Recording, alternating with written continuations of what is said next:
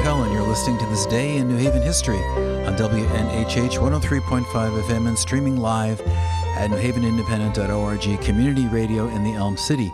Thank you for joining me on the Time Travel Machine, and I'm here with my regular co-pilot, Jason Bischoff-Worsel of the New Haven Museum. Hi, Jason. Hi, Alan. So, Jason, we are in 1959. We've been doing 1 year in progression, starting back, I think, in 1955. Yes. And we are deep in the heart of redevelopment, and this is a big day, October 14, in New Haven history, because something, they thought it would be great then.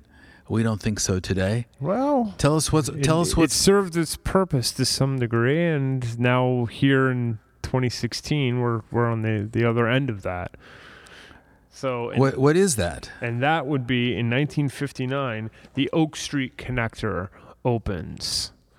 Another long step forward in the completion of the Chamber's 10-point program will be the opening of the Oak Street Connector on October 26th. And that is that big highway to nowhere, as it's come to be known. Yes, but at the time, there were plenty of plans for it to continue all the way on to Derby. To Derby. Yes. Right, and to enable people who were swiftly moving to the suburbs and abandoning downtown New Haven to hop in their cars and come back to shop at Mally's and all the great stuff that was coming to New Haven. Yes, or being changed. So this all will connect here, if you will.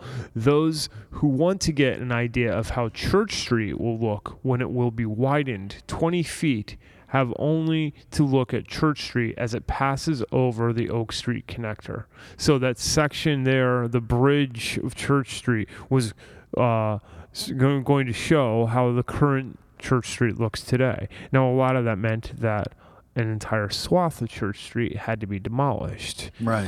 As we'll see in our segment here today.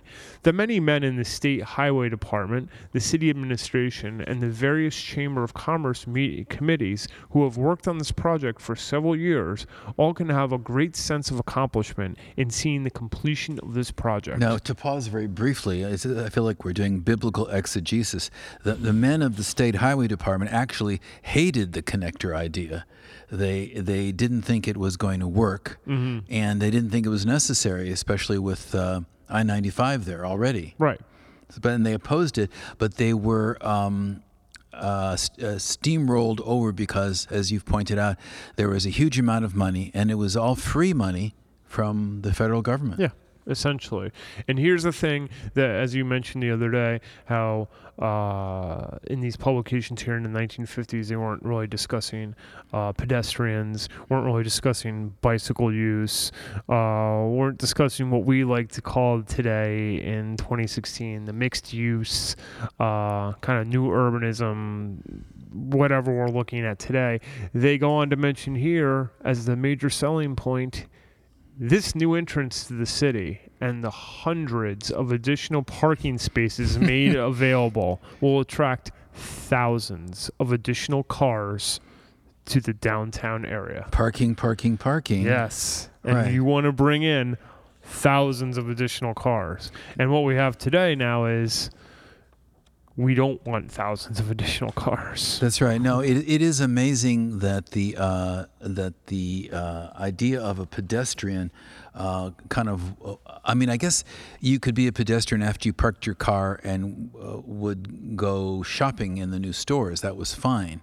But otherwise, you really were supposed to spend your life in your car between your home and your shopping target of the day. It just seemed that was, right. And that's essentially what has evolved from that in our current climate here in the country.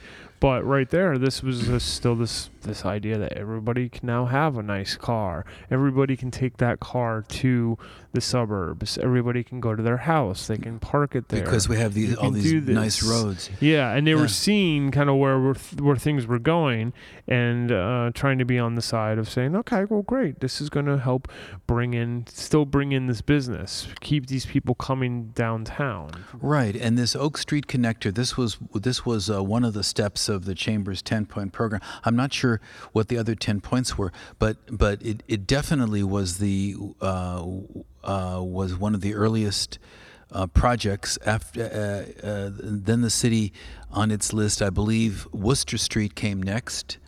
That was going to be the redevelopment agency was going to address Worcester Street and its slums yes, and then after that, Dixwell was to be addressed. Yes, Dixwell would be Fairhaven. All corners of the city were affected by this. Fairhaven was State Street was leveled. I mean, just the other day, there's now studies, and this is the complete, almost bizarre irony of the whole thing here. Now we're spending thousands of dollars in 2016 to study to bring back the same thing that they were saying, this is wonderful. We just cleared this so you could bring a lot of cars in. Now we're saying, no, this is wonderful. Let's rebuild everything that was knocked down in the 1950s. Right. Yeah. Well. And so it's an interesting thing about looking forward. And here, thinking of looking forward and looking back, we've talked about Mally's and sort of their history throughout. That's right, Mally's throughout time here. And developed in Mally's. Fairhaven, right? And were a mainstay downtown. Huge. And here they mention in 1959, Mally moved to allow Church Street program to move ahead. The chamber offers congratulations to W. Ward Mally Jr., president of the Edward Mally Company, and his associates on the exciting announcement that they will relocate in the Church Street project.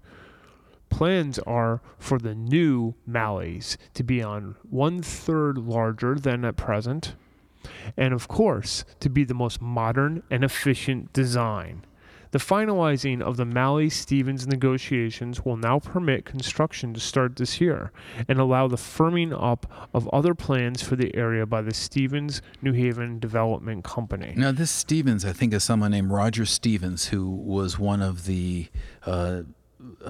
private developer working on the downtown aspect of yes, and that's what they were calling the Church Street project. So the Church Street project, what it did, and this is something that again we were seeing different renewal today and dealing with the massive change. How they had mentioned, oh well, look at how Church Street is going to look when it crosses over here at the connector.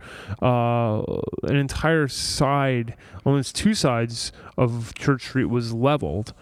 And this sort of Mally's was almost like the last piece in the puzzle that allowed. So they demolished their old grand building downtown, demolished that in order to have the new modern facilities, which were, and as kind of a token to them, they were put right as you got off 34.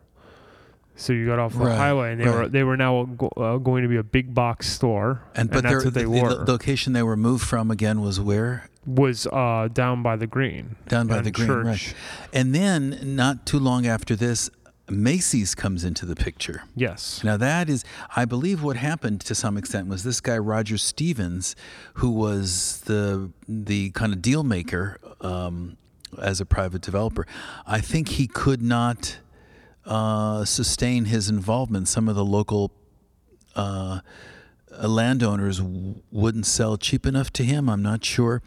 And somehow Macy's was brought in to be the investor in the space because there was a tipping point when it might not have happened.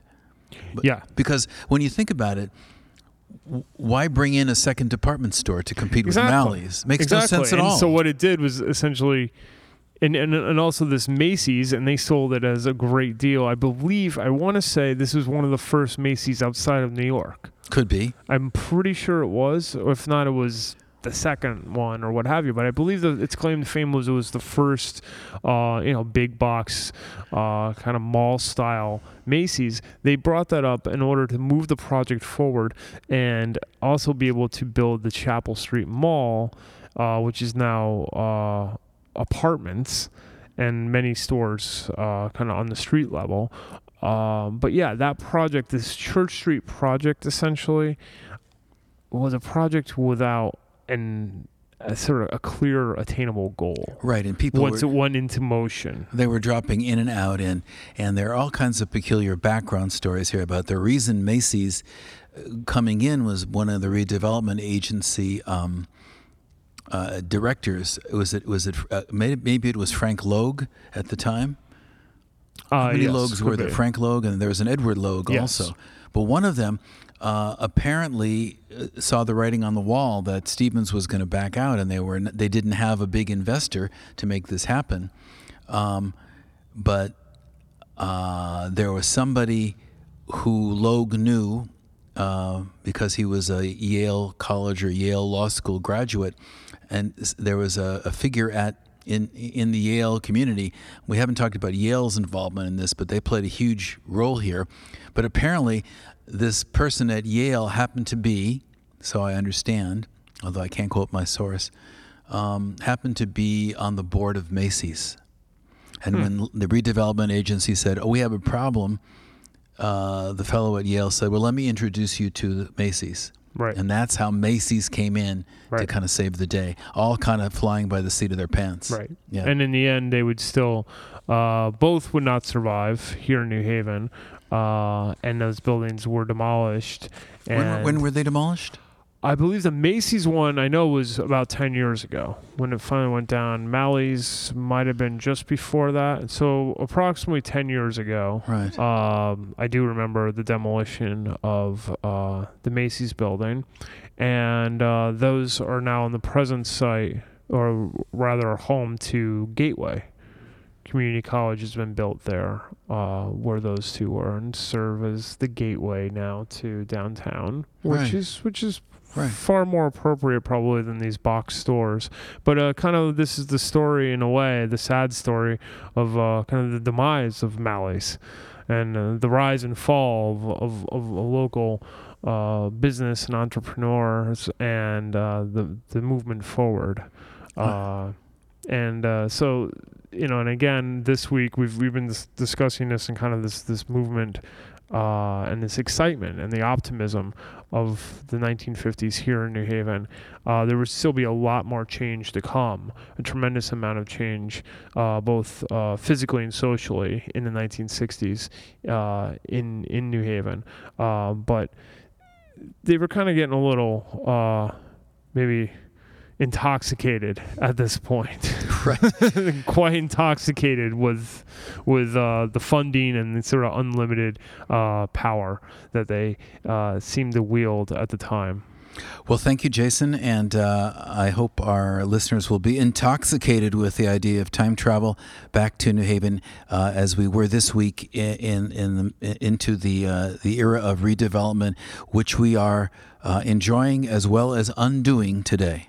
And think about it next time you're roaming around New Haven, which hopefully you're doing right now as you're listening or about to, and look around and think about where we are now and how we got here and where we're going to go. Thank you, and have a great weekend. And see you next week on This Day in New Haven History.